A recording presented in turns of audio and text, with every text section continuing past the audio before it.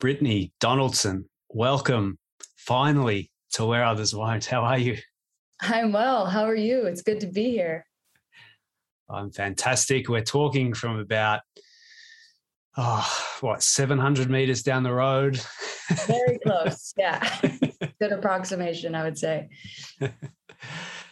Well, let's start in Toronto because I want to talk to you about your experience with the Raptors and the joy that you and the organization brought to our city in going on a championship run, and something that was just incredible to live through being in the city. I'd never been in a place, where there's a team like that going on a run and seeing millions of people on the street. So what was that like to live through that experience in a place like this?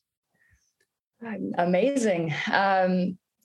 Yeah, I think I'm still processing it even after, 2 years after the fact, 2.5 years after the fact. But that was an incredible experience. I was fortunate enough to be working in the front office at the time. So, I was able to go to the games and see the playoff run and all that in person, and have a small hand in, that sort of success. So can't really describe it still. I'm still processing everything from the games to the parade to everything that came after that. But just really grateful for that opportunity and to be a part of that. Yeah, a lot of people probably don't know.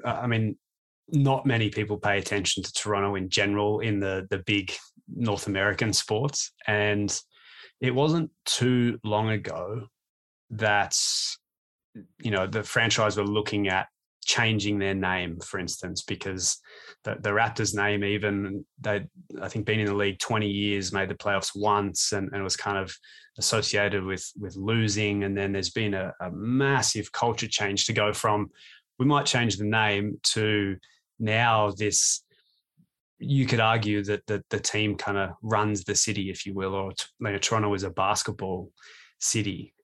And so, I want to make sure that I try to tell that story as much as I can, because it's so fascinating to have watched that evolution of basketball, but also the Raptors in the city. Yeah. So I'm from the States. I grew up in Iowa, and it's a big basketball culture in the Midwest in the States. And moving to Canada for the job with the Raptors 4.5 years ago, I noticed basketball wasn't very prevalent here. Just little things like going to restaurants. You don't see many basketball games on TV. You don't see many kids outside shooting hoops. It's, big hockey culture up here, and other sports kind of take precedent over basketball. And after that championship, man, I've noticed such a big difference in just the little intricacies of you notice more sports being broadcasted on TV in different places. You notice more kids outside dribbling the ball down the sidewalk. It's just little things like that. And it was just really, really cool, because at first it was unfamiliar. I was like, what do you mean you guys don't, know about all the NBA teams up here, watch college basketball? That was not very prevalent. And now it is, which is really exciting. Yeah. Yeah, absolutely. And I've watched that too. I've been here 12 years now. And so to see, I think when I first got here, which was mind-boggling to me as an Australian, I think you could get a Raptors ticket for $7. Wow. Not anymore. Not anymore. You can't even get a beer for that little. That's right. But yeah, so that was 12 years ago. And again, that wasn't, you'd never pack the arena out. And to go from that to, like you described, I can walk down my street to, that famous court where the television commercial isn't far from me. And there are kids waiting on the side to get onto the court. There are so many of them down there. And so, to see that come to life has just been magic. When we were thinking about this episode and what we wanted to talk about, I brought a tweet to you that you had written about, or a thread about toughness and how we coach toughness.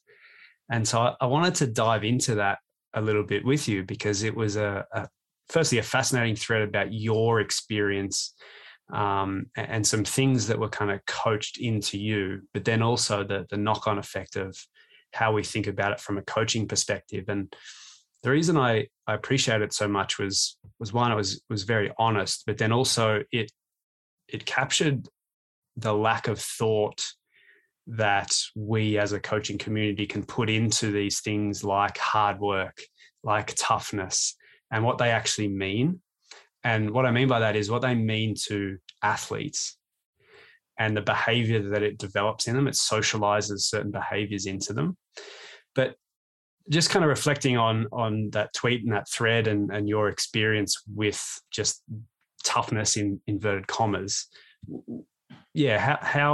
What's your experience been with it? Yeah. So specifically that tweet was around having toughness when it comes to injury. So I played collegiate basketball. So I played high level basketball in the States, and it was very competitive. And I played the sport my whole life, and, it was something that I identified with greatly. And at that level, it was a lot about winning. And especially, when winning directly impacts what sort of resources you have or what sort of care you get, because, the money comes in if you're winning, putting more seats in the arena and stuff. So, that was kind of the crux of everything was winning. And it kind of overflowed into a lot of different things. And for me personally, I unfortunately underwent several surgeries due to injury. And it was kind of, it started out because I had an injury in high school, and I just kept kind of aggravating it over time, and I kept having wear and tear problems. It was never like a one blow, like distinct injury. It was just like gradual over time stuff. So, this statement that I would hear a lot, and not just in college, but throughout my entire life, I guess, playing sports was, I guess, not a statement, it's a phrase of just like mental toughness was a big one, but just toughness in general. And I had my own idea of what mental toughness was. Although nobody really explicitly told me what that meant or what that looked like, I formulated my own concept of what that was. But specifically with injury, when I was going through all of these injuries, and my teammates as well that were going through injuries, we would often, and this isn't specific to, I think, my situation. I think this is like a cultural, like systemic thing. We would often, be told things like, you need to play through your pain, or you need to, there's a certain level of injury toughness you need to have. And, so you need to sacrifice yourself for your team. And these are like phrases that would be thrown around. And there wasn't really a line drawn where, if this becomes detrimental to your health, if you are actually harming yourself by playing through your pain, that's not a good thing. That line was never drawn. So for me personally, I just kept playing through my pain because that's what I was told to do. That's what was incentivized for me. That's where I felt like I was being a good teammate. I ended up, hurting myself further. And now I'm dealing with like long-term issues, just with like chronic pain and whatnot, because I didn't properly let myself heal or recover or rest from my injury because I didn't think that was an option. So that's just one, I think very nuanced story of like where this can lead. But the overall theme here is like, when we say this toughness, when we like slap that on something or say that in a phrase to our athletes, what do we actually mean? And what are we actually trying to get to? Because oftentimes I don't think coaches really even know themselves, and athletes for sure don't know. So, I would love that. Yeah. One of the things that you wrote as well was that it wasn't visible. Mm-hmm. And so it was hard for you to explain, but then also hard for the coaches to believe you.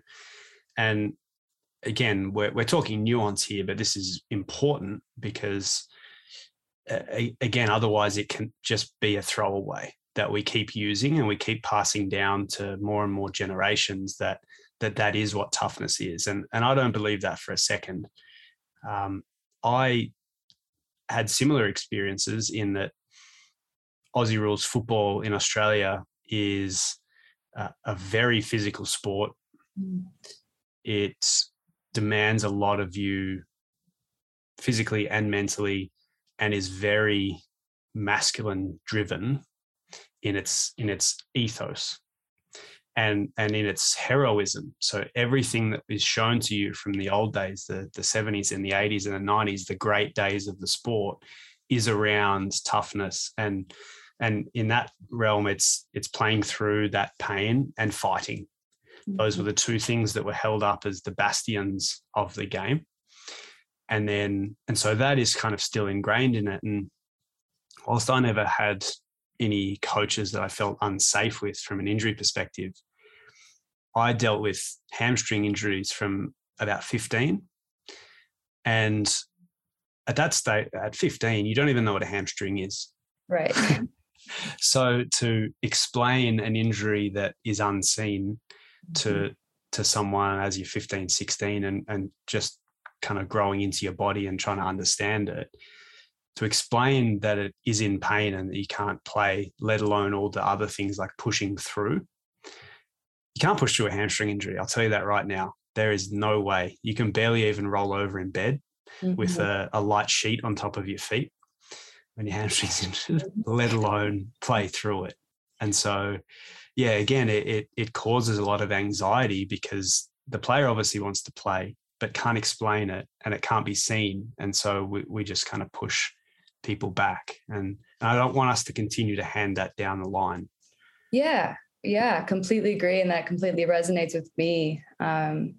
Like I said, my injury was more of like a chronic wear and tear thing where, it couldn't be seen unless you were looking at an MRI. So, I never felt like that was taken into account, or it wasn't valid, the pain I was in. And I eventually started believing myself that, well, maybe I'm not in that much pain, or maybe, maybe I am over exaggerating what this is. And I think too, something to keep in mind here is like, why are we asking our players as coaches to be tougher, or why do we want them to push through those sorts of things? What's kind of the root of that? And if it, like, for me, I've seen examples of like, it's because I'm frustrated as a coach that I'm down more players than I thought I was in practice. And now I'm mad and I need, more players. And now my whole practice plan is messed up. So I'm going to retaliate and like take that out on the player. No, there's like actually a very specific thing when it comes to toughness. Like, I really want us to be more aggressive or like be better with our mistake response. So, once we make a mistake, I want us to like be able to be conscious and present and come back to the moment and then like figure out what to do from there. That to me is like an explicit, specific example of how to be mentally tough. And that's helpful when a coach goes to that sort of specificity. But when you just say like, we need you to be tougher, we need you to be a better teammate, we need you to play harder, there's just a lot of confusion there, a lot of ambiguity there. And I think players start creating their own stories of what that means. And if it doesn't align with what the coach thinks it means, it's not good. So, yeah, the one for me that I think of in that instance is, well, at this time of year, everyone's carrying injuries. Or the knock on of that is, well, in the playoffs, everyone's carrying an injury. So we're almost, I want you to practice it, which is kind of nonsense. But that's kind of the nuance of it, right? It's being beaten up a little bit is different than what we're talking about. Right. Yes. Yeah. And two, there can be pressures put on medical staffs and athletic training staffs if, there is this urge to get players back and this urge to like have players back on the court or whatever it is. Like there is pressure put on medical staffs. And so I'm not, the medical staffs are doing the best they can and doing what's in best interest for the athlete. But sometimes when there's that pressure, it's like hard to distinguish like what I should do and like how fast I should progress this athlete back to the court. It just doesn't allow your headspace to assess the situation and, act in an appropriate way when, we just resort to throwing, this quick Band-Aid fix of like, oh, we just got to be tougher, So, I think my hope would be that as coaches, we have just a lot more intentionality around those sorts of blanket statements, play harder, be tougher, and really think about what we're trying to say when we say those things and communicate that in the most effective way we can. I just think both in the short term and the long term, that would be way more fruitful. Yeah. So let's flip it around then, because you've obviously thought about it, and I certainly have. I have a whole page of notes on this. What is toughness to you, or mental toughness? So I don't even like using the phrase mental toughness anymore. I don't that's not even in my vocabulary anymore. I've really flipped that to, I guess I split it into two things, like mental wellness and consciousness or presence, maybe. And so I think when we say mental toughness, at least in my experience, is what I think coaches mean by that.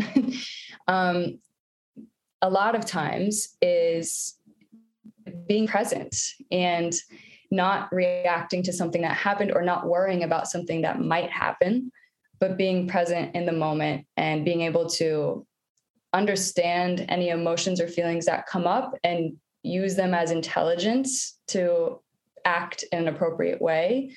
Like I said, rather than having some sort of negative mistake response or dwelling on something from the past or worrying about something that might happen.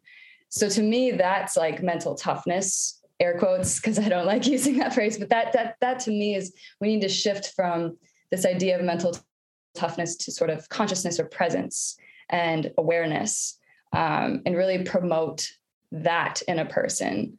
And then mental wellness to me is kind of along the same lines, but really, and in that's like a big umbrella statement too. But when it comes to performance in particular, I think it's having an awareness of your own body, of your own mental state, knowing what your limits are. So instead of trying to push yourself to whatever limit your coach sets for you or whatever, like actually understanding what your limits are and understanding when you're getting close to them and what to do to not go over the limit, because that's where the detriment kind of starts. But to push yourself to your limits, because that, there's this dance of like, we're talking about how these things can be detrimental, but overcoming adversity and like having some sort of like dog, and like that's a part of sport, and that's like, you don't want to lose that, right? I'm not saying like diminish that part of you, but there is an awareness piece that I think is missing in a lot of current structures, that I think should be brought to the forefront. I think that would take care of a lot of things under the category of mental toughness. Yeah, particularly in team sports, I actually really don't like the degree with which we individualize within team environments.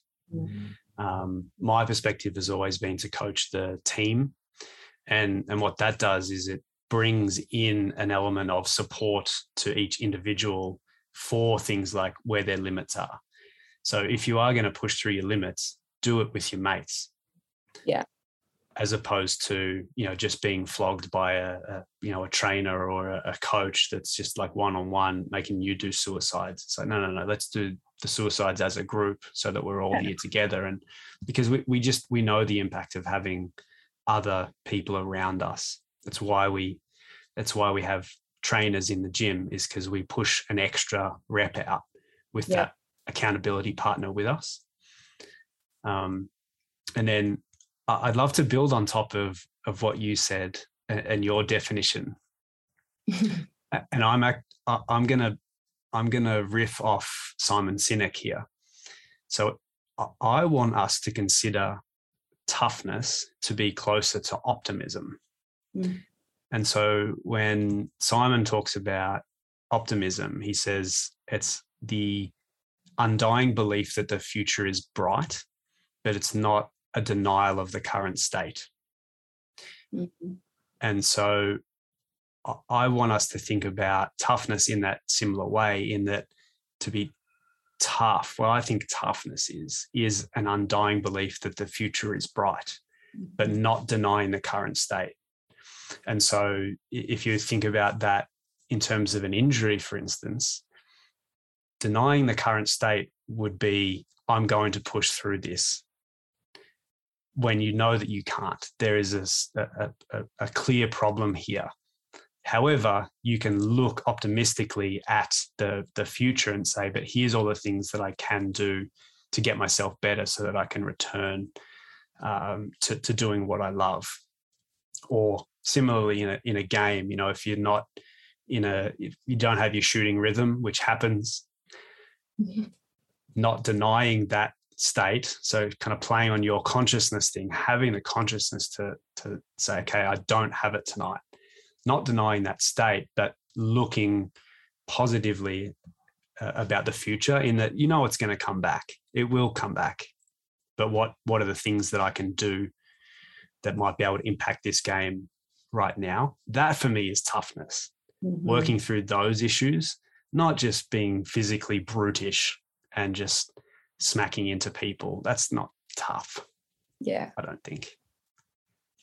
Yeah, I couldn't agree more. And I'm thinking alongside of that too, like in order for that sort of behavior to be fostered, we're able to be in the moment and acknowledge what's going on, but be optimistic about the future. There has to be some sort of psychological safety net, right? That you're not fearing the current state, or what that might mean for the future, what the current state might mean for the future. Like, am I gonna, if I can't get out of this shooting slump, like, yeah, I'm acknowledging I'm in a shooting slump right now, but maybe it's hard to be optimistic because I know I'm just going to get pulled and like sat on the bench if I keep missing shots. Or maybe with an injury, it's, I acknowledge I'm injured. I probably can't push any further. I need to stop. But then worrying about, well, what does that mean from my coach's point of view, from my teammates' point of view? Am I letting them down?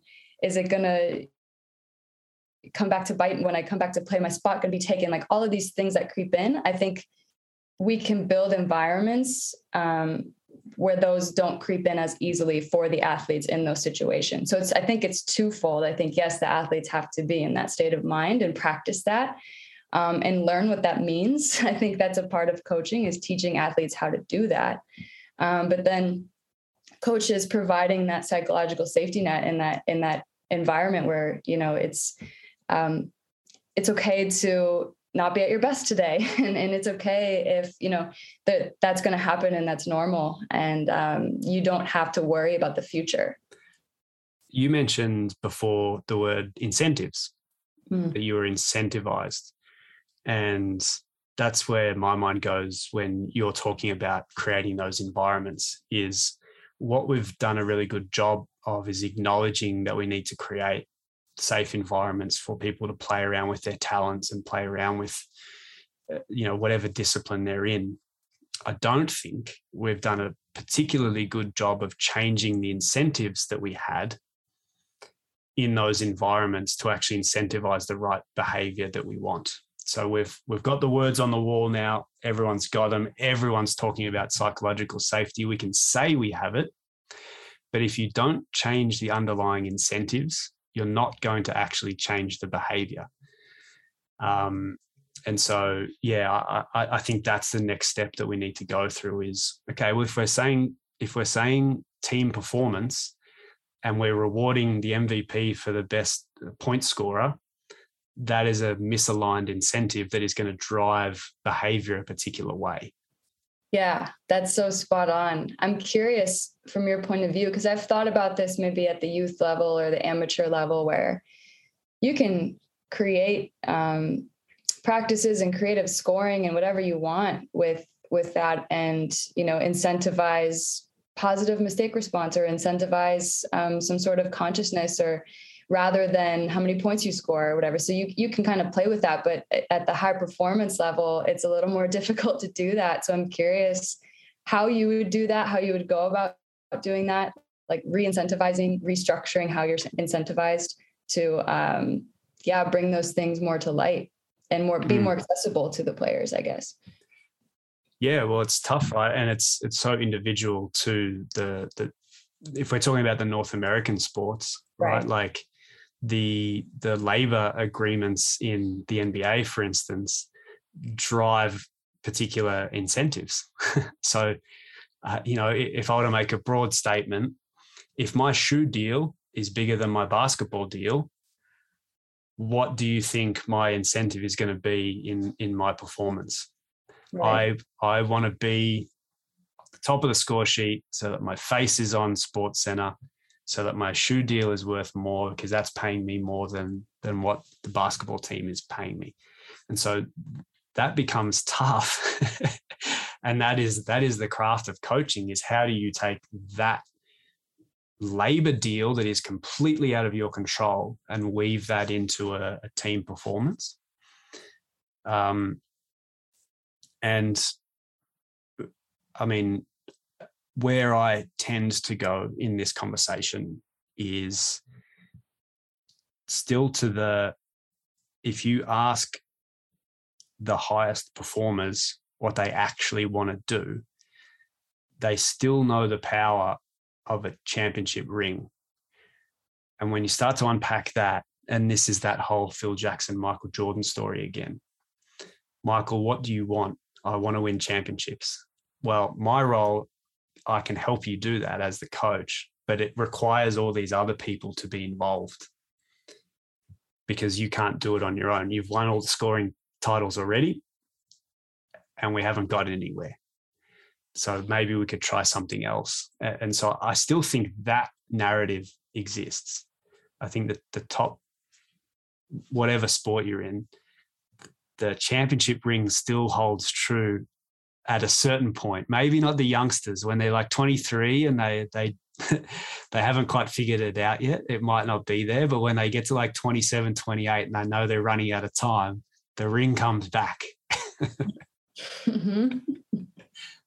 I think you can play around in there. But again, there's so many social elements that also impact that. Yeah. Yeah. It's so fascinating. And it's so different for, the less than 1% that's playing at that elite level, and then sort of everybody else, and then everybody below that. So it's fascinating to think about, but there's so much opportunity there, in my opinion, that we could experiment more with. So I think about that a lot. Yeah, so do I. Well, let's keep going on the youth angle, because I know you're moving into that space and working on some exciting projects in that space. What is it that captivates you about the work with the youth and that level and kind of molding the future leaders in our world that don't necessarily always go on to be that 1%? Yeah, well, I think you just hit part of it. The societal impact it could have to mold, young leaders and through sport. That part really invigorates me. And I know personally what it means to be touched by sport at that age and have it change my life and be a framework for how to live my life. So I guess I've taken my positive experiences and then also some of my negative ones. And I've looked at those, and I've looked at, sort of how things are being done now. And I see the scale moving towards a more competitive performance focused environment, even for 8, 9, 10-year-olds or younger. And I hesitate to support that. I think it could be done differently. And for many reasons, a lot of which we're discussing here, even with professional athletes, but starting to ingrain these sorts of skills into youth through sport. Like I mentioned before, consciousness and sort of having a presence and being able to have optimism about it and knowing confidence, even knowing the work you've put in, and that, maybe the slump you're in right now isn't going to last forever. Like, these are all skills that you can take with you through your life, as we know. And so teaching these skills through sport at the youth level is something that's really, really interesting to me, and something I don't see being done enough. So that's kind of where we're looking to tap into. So I was sitting on a bus on the way to Dublin Airport. We were talking before. My wife's Irish. We spent a lot of time over there. And just so happened that on the radio on the bus, they were talking about a study that had been done on employers and who they liked to hire and why, and were there any commonalities, in the top job performers in Ireland. And so, they go down the traditional routes. Is it this school? Is it, this prestigious, they win some scholar award and whatever else. And it turns out both men and women, they have a very strong men's and women's community game the Gaelic games in Ireland. And what the employers wanted was kids that had played one of the team sports. Mm-hmm. And the reason was that they understood team dynamics and how to have conversations in a team environment way better than kids that had just been in school and kind of gone through on an individual track. They could actually navigate difficult conversations, not being the leader, being the leader, motivation, rallying a team, going through hardship, all these types of things. And it's funny because I hadn't really heard of like a study like that before. Mm. And then me sitting there as a team sport coach, I'm like, of course they can navigate all those things, because that's what you do on a daily basis at practice in games. And so, yeah, like the impact can be so huge, even if it's just that, how to work in a team.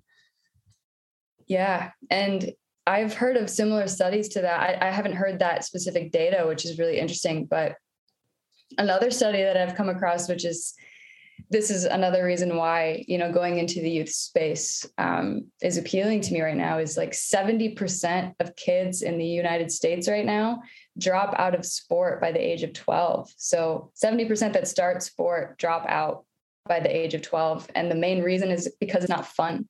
Like all these other reasons below that, misguided coaching, maybe they're not getting opportunities, which would be playing time. They're not getting enough reps. And the list goes on. Burnout, over specialization. So that number is just getting larger and larger year by year, like how many kids are dropping out of sport. And if the main reason is because they're not having fun, like, to me, that's an easy fix. But it's kind of a big mountain to climb right now, but especially in the US, based on how the youth sports system is structured compared to, say, like in Europe, where, there's long-term development plans for the athletes over there. They're not just trying to win tournaments every weekend.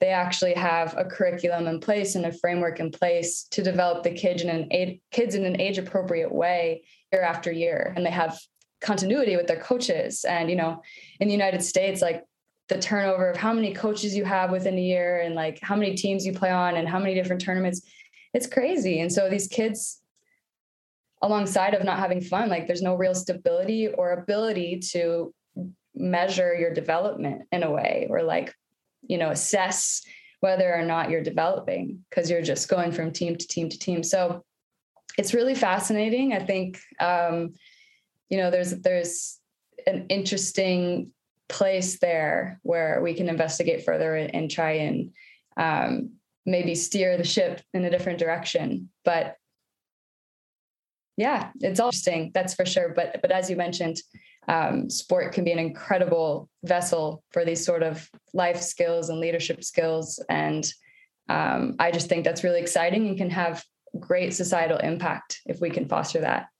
Yeah, so true. And geez, haven't we learned that lesson through what we've just been through and Mm-hmm. the removal of sport? And still, I mean, there's not a lot of even recreational leagues that are back playing at any sort of level. And so the removal of that, uh, the camaraderie that comes with it, the social element, but then also that development within our kids Yeah. and the next generation has been taken away as well. And so, there's a bit of stunted growth there, but I'm looking forward to seeing how it bounces back, because I think it's actually going to bounce back stronger than it was previous to it, because we've had it taken away.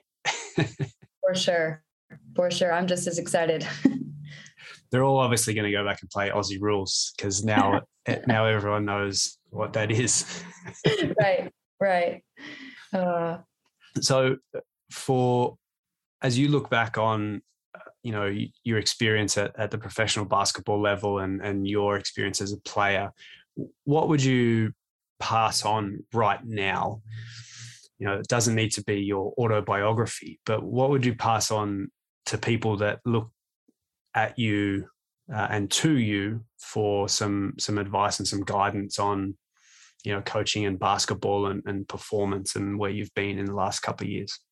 From the athlete perspective or from the coach's perspective, or does it matter? Let's do both.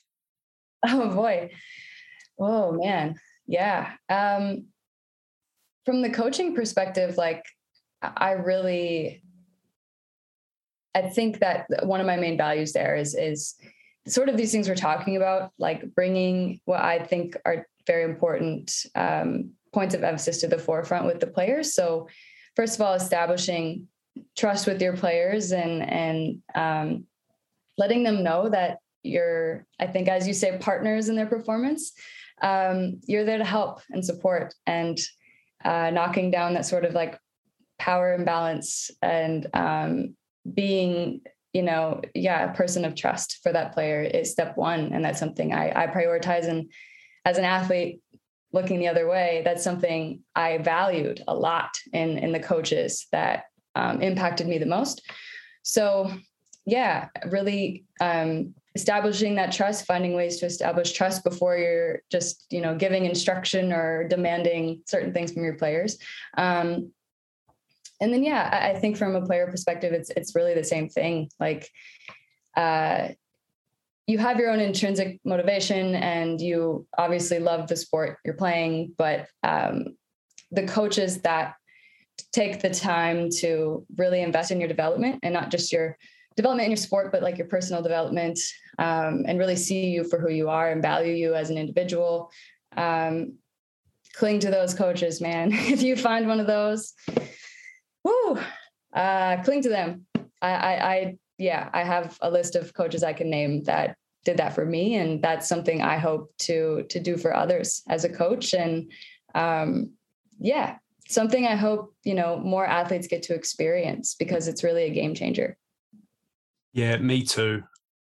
I'm working on solving that problem and making sure that the right people get into the coaching circles, get the right support infrastructure around them so that they can take better care of the athletes. We haven't done that correctly right the way through the system. Like, there is systemic change that's required there. Even at the basic level of, there's very little in coach education around emotion, consciousness, awareness, any of those things. You just jump straight into tactics and talking about, this X moves to here and here's why. And so that's kind of been backwards. And so, yeah, there's some great people that I've met along the way that are also trying to solve that problem. So I'm confident we get that ship shape, and so that it can be fun. And here's the thing. It's not even fun for the coaches right now. Right. I don't see a lot of coaches having a lot of fun, and they should be having fun with it too, as well as our players. Totally agree. Yeah, I'm excited to see the work. You have been doing so much work in that area, but it's come to fruition, and I would love to learn anything you guys, develop or have. And this is a subject I'm like very passionate about too, because yeah, I think we underestimate the impact of a coach just at all levels. Specifically, I think at the professional level, I think it's undervalued, like how important a coach who understands the things you just mentioned and practices those on a daily basis, like how big of a difference that can really make. Not just, in the wins and losses column, but like culture wise, it can make a huge, huge difference. So yeah, that's really exciting. And I'm happy you're finding a community of people that are passionate about that as well. Yeah, there really is a good community. I know, in talking about the space that you're about to embark on, there's some amazing people in there too that are really passionate about sport and kids and yeah, I've found the same to be true. Ironically, from people that are actually outside sport looking in, going, these people need some help. Mm-hmm. We've got some skills from medicine or all these different areas that are now looking and saying, yeah, let's structure these people up correctly. Yeah. So that's always positive as well. Yeah, love it. Where can people follow you? Ooh, I'm a hard one to track down. No, I'm on Twitter and Instagram. Not super active, but if you want to follow me, go for it. I think my handle is Brittany and then 2 underscores and the letter D. I disagree with you. You're a great follow on Twitter. I've been more active as of late, but I took a bit of a hiatus for a while. Yeah. Your gram could do with some work, but yeah. I'll work on it. No, follow on Twitter. Yeah, your perspectives on there. And again, like that thread is one example that we talked about earlier. But yeah, I love following along with your thoughts and even just kind of random things that you're seeing. So yeah, jump on your Twitter and follow along. And thanks for coming on. I appreciate it a lot. It was a pleasure. Thanks for having me. Hey, I hope you enjoyed that episode. Thanks for listening all the way to the end. As always, if you'd like to get in touch with me, head to codyroyal.com or you can find me on Twitter. See you next time.